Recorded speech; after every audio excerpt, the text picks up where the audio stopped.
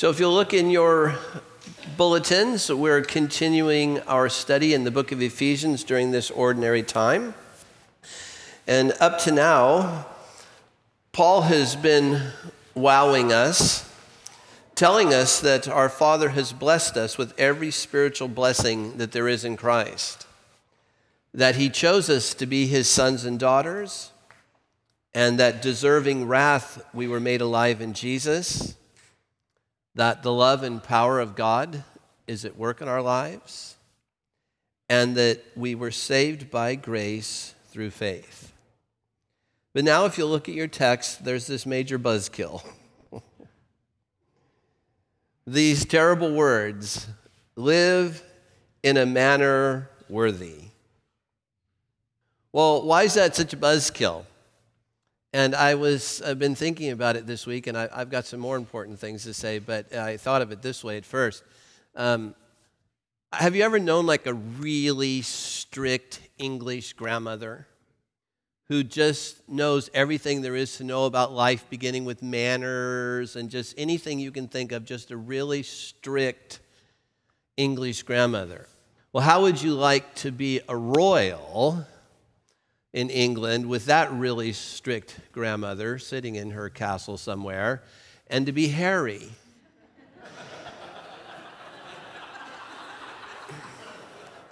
Because evidently what happens in Vegas gets tweeted and Instagrammed to the whole world. It's a rumor that what happens in Vegas stays in Vegas, evidently.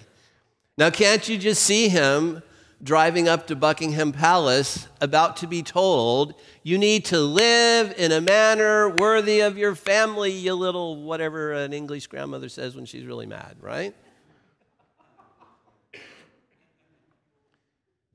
And I've just, been around long enough, several decades now, I'm ashamed to say in public, as a minister, and I just know how we read these texts. I just know, for me as trying somebody to follow Jesus, I know how we read these texts, and that we so often read them through a distorted image of our Father. So I'm going to ask you to pay careful attention for the next couple of moments, not so much with your mind, but with the most real you, with your most real heart, to just, let's think about this for a moment together. This business of a distorted image of our Father. And let's start here. If you think of these famous words we call the Lord's Prayer, our Father, thy will be done. We probably can't do it right here, but it's worth you taking some time to think through what really happens in your heart when you think, our Father, thy will be done. And I just know for many, many people it's unpleasant, it's painful. We just think of it as a test, a requirement, that we're going to have to, go through these big renunciations of things, sacrifices, and that if we really meant, our Father, thy will be done, that it would mutilate our freedom, and that it would somehow stifle our individual development. And when one's mind starts working that way, then God then becomes the enemy of every celebration, of every joy, of every pleasure. It's what gives rise to, I don't think it was last summer, I think it was the summer before last, there was a big bus campaign in England. And I think all over, not only bus stops, but on the buses, it said this. It was from an atheistic group that said, God probably doesn't exist. So stop worrying and enjoy life. So see, what happens to so many of us is the thought of God's will really being done in my life isn't something that we would think as at all pleasurable. And Jesus said, the world does not know God. And he said, no one knows the Father except the Son. You can think of these things that Jesus said in the New Testament. So who is this Father who, when we hear words like live a life worthy of, it makes us panic a bit? Who is this Father? And of course, the answer of the New Testament is see Jesus. If you want to know what the Father's actually like, you just look at the life, attitudes, and practices of Jesus. Look at the manner in which he walked. Look at the manner in which he dealt with people and dealt with his own Father. Think of things like the prodigal son and the heart that Jesus meant to show that he and the Father have for those who are outside of him.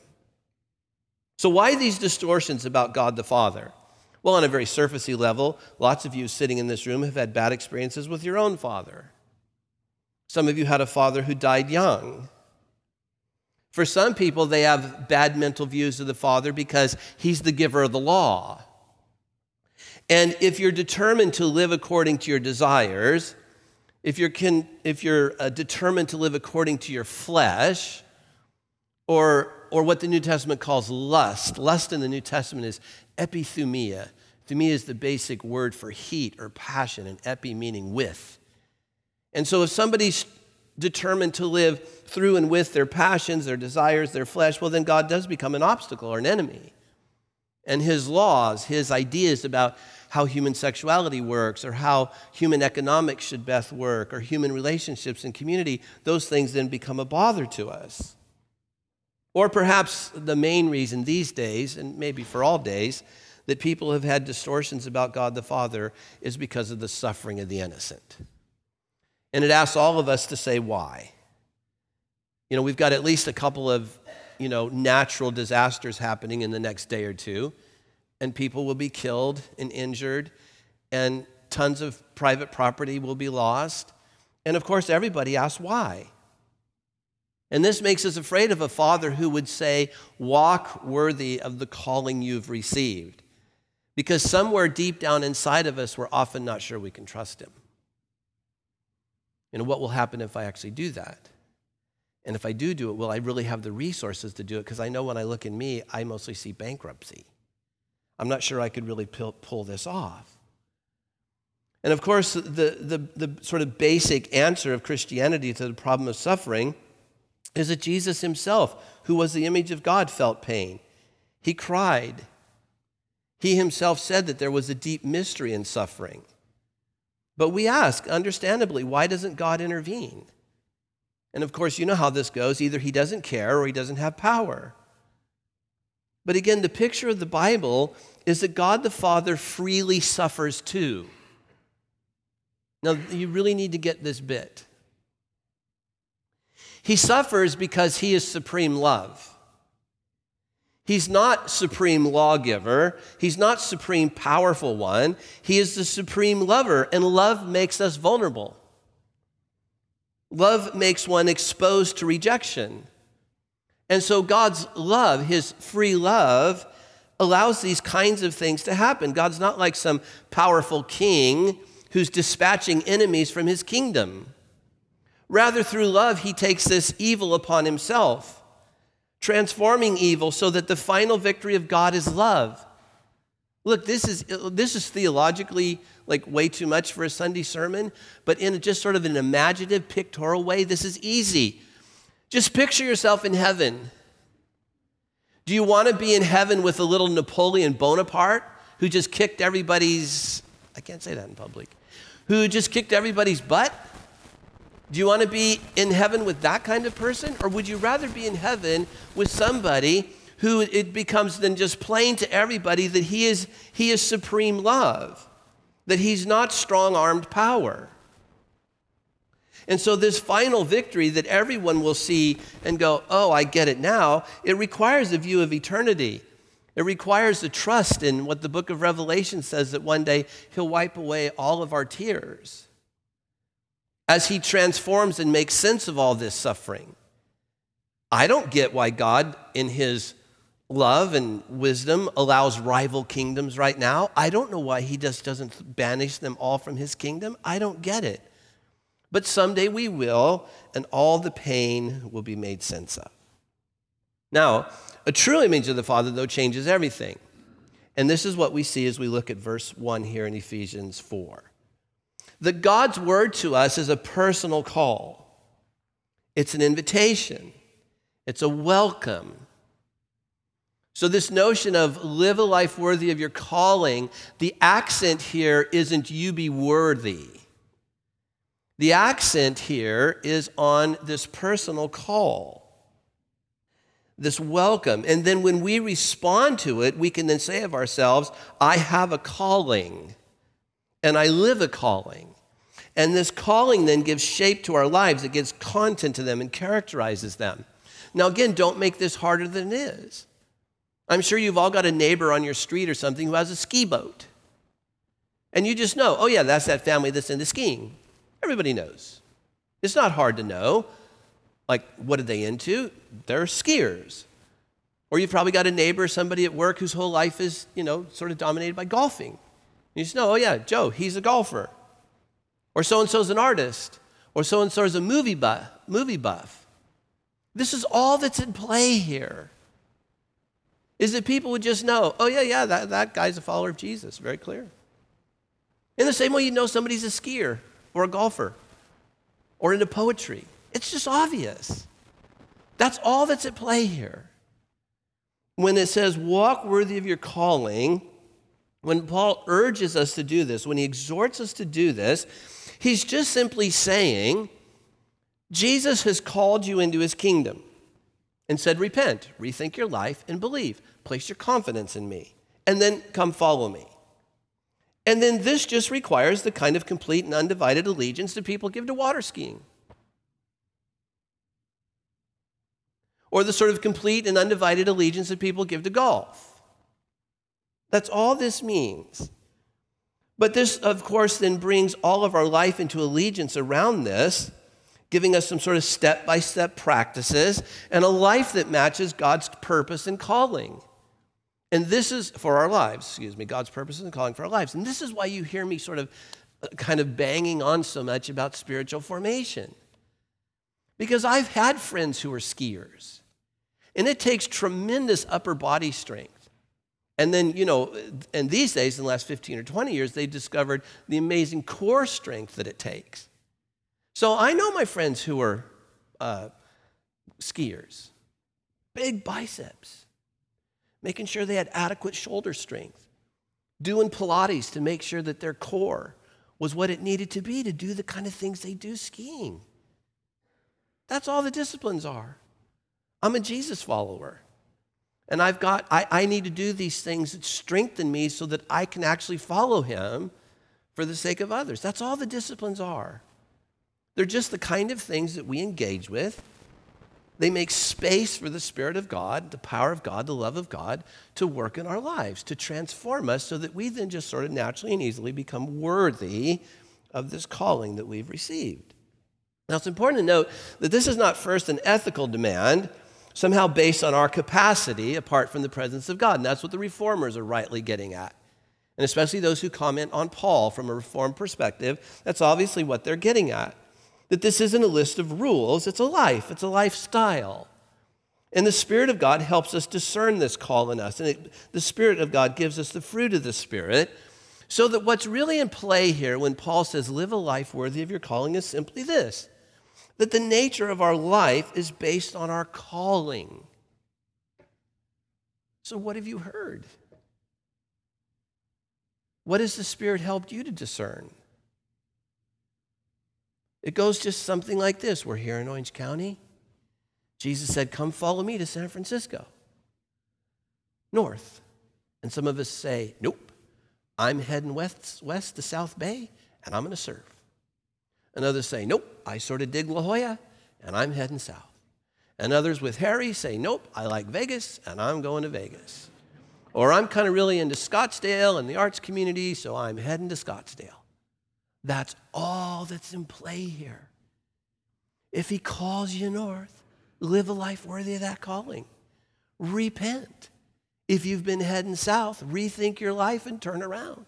Place your confidence in him. That this calling that he's giving you is good for you. It's not an enemy of your soul. It's not an enemy of the things that right now feel most real to you.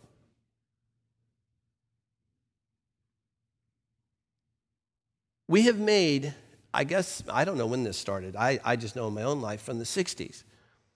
But we have made such a deal out of keeping it real that now, along with tolerance maybe, has become the highest moral virtue. And I suppose I get it. I mean, nobody likes hypocrites, but come on, just think with me. what if right now in this moment, what's most fundamentally real about you or anybody else on this earth is broken? What if heading to La Jolla isn't good for you? Where's the virtue then in keeping it real? This is why Jesus said, repent. Think about your thinking, is what that Greek term means. Or review your plans for living based on this calling that you've been given, and head north. Well, then Paul just simply, if you look at the rest of the verses there, Paul just simply gives us these 4 signs that kind of show that we're on the right path. The first, be humble and gentle. You know, it's fascinating that humility was invented by Christians. It's actually true. Humility was not known as a virtue in first century Palestine or any time before that. Humility was seen as ignoble, cringing, cowering slavishness. And what was valued were these great, mega, completely self-sufficient men. That was sort of the icon of what it meant to be human. And when Jesus comes along and says things like, unless you are converted and become like children, you'll never enter the kingdom of heaven. Unless you humble yourself like this child, or if you humble yourself like this child, you'll be the greatest in the kingdom of heaven. And so Christian virtue, humility as a Christian virtue, became so because of Christ and his model. And so then, recognizing its worth and its value, we then just follow him. Another mark of our calling is gentleness. Strength under control. Strength that knows who it is. Again, Jesus said of himself that he was gentle and lowly of heart. And we see this as he picks up a towel and washes his disciples' feet, dies on a cross. He never retaliated. But Jesus used the power he had in fierce defense of outsiders, that's for sure. Women, children, Samaritans, Gentiles. He was fierce with his power in defense of others, but never retaliating himself. And then lastly, unity. As Paul says, make every effort to keep the unity of the Spirit through the bond of peace. And again, I think I've said this before, but it's just so important to note that the coming together of Jews and Gentiles was a miracle probably second only to the resurrection. We can't even come close to understanding it. You know, we could think about Ireland and Northern Ireland. We could think about Palestine and, you know, the Jewish state and all that. But that just doesn't even come quite close to it. It's never touched our life like it touched theirs. And this is why Jesus prays. We heard in our gospel lesson this morning, I ask, Father, that they may all be one, that the world may believe that you've sent me. Or I love the way Eugene gets this in the message from our Corinthians reading. The old labels we used to once identify ourselves, labels like Jew or Greek, slave or free, they're no longer useful. We need something larger and more comprehensive for this new calling we have. That this new calling we have somehow brings us all together. As each one of us individually hear this call and answer it, then that calling supersedes everything and brings us together in a way that these old distinctions of male and female and rich and poor and black and white and brown and red and all these skin colors and backgrounds, they don't matter anymore. We need something bigger and more comprehensive to pull us together in this thing that God's doing. So what if this is true? What if we actually live in a God-created, God-controlled, God-sustaining, God-filled world? What if that's actually true? And what if, as we said when we started, we could trust this God and trust especially that he's not finicky about the company he keeps? Like, you're okay. I mean, all you have to do is think of Jesus and his first friends. Peter had little problems. James and John had significant problems with power. Judas was going to betray him. I mean, obviously, Jesus isn't really finicky about the people he hangs out with, which makes room for me and makes room for you. What I want you to consider this morning, again, as deeply as you can, what if God likes you? Not like loves you with agape that you can look up in a theological dictionary. But like, what if God likes you? Well, if he does, then you can probably get an imagination for going on this journey, trusting him as your guide. Seeing that he's made himself vulnerable to you, God risked your rejection of him. Having seen that he made himself vulnerable to us, then maybe we can make ourselves vulnerable to him. And of course, we see how this works in the transformation of Peter. We see who he was in the Gospels, this sort of bumbling, powerful, leader sort of guy. And then if you read Peter's letters, he sounds just like his master. A few years after Jesus died, you hear Peter advocating gentleness and humility and all these things that Jesus advocated. So here's the last thought. We think the logic goes something like this. Live a life worthy of your calling. But crud, what about God? And all this stuff happens. So here's the last thought. Where is God when you're suffering guilt? Where is he when you're suffering shame? Where is he when your conscience is troubled and you're beating yourself up? Where is he? Where is he when you're worried about walking worthy of your calling? Where is he? He's with you. Just like he is with Peter. He's with you. You're his best guy. He calls you his friend. He is totally with you, suffering with you, never abandoning. And his presence assuring us that grace and power is just around the corner.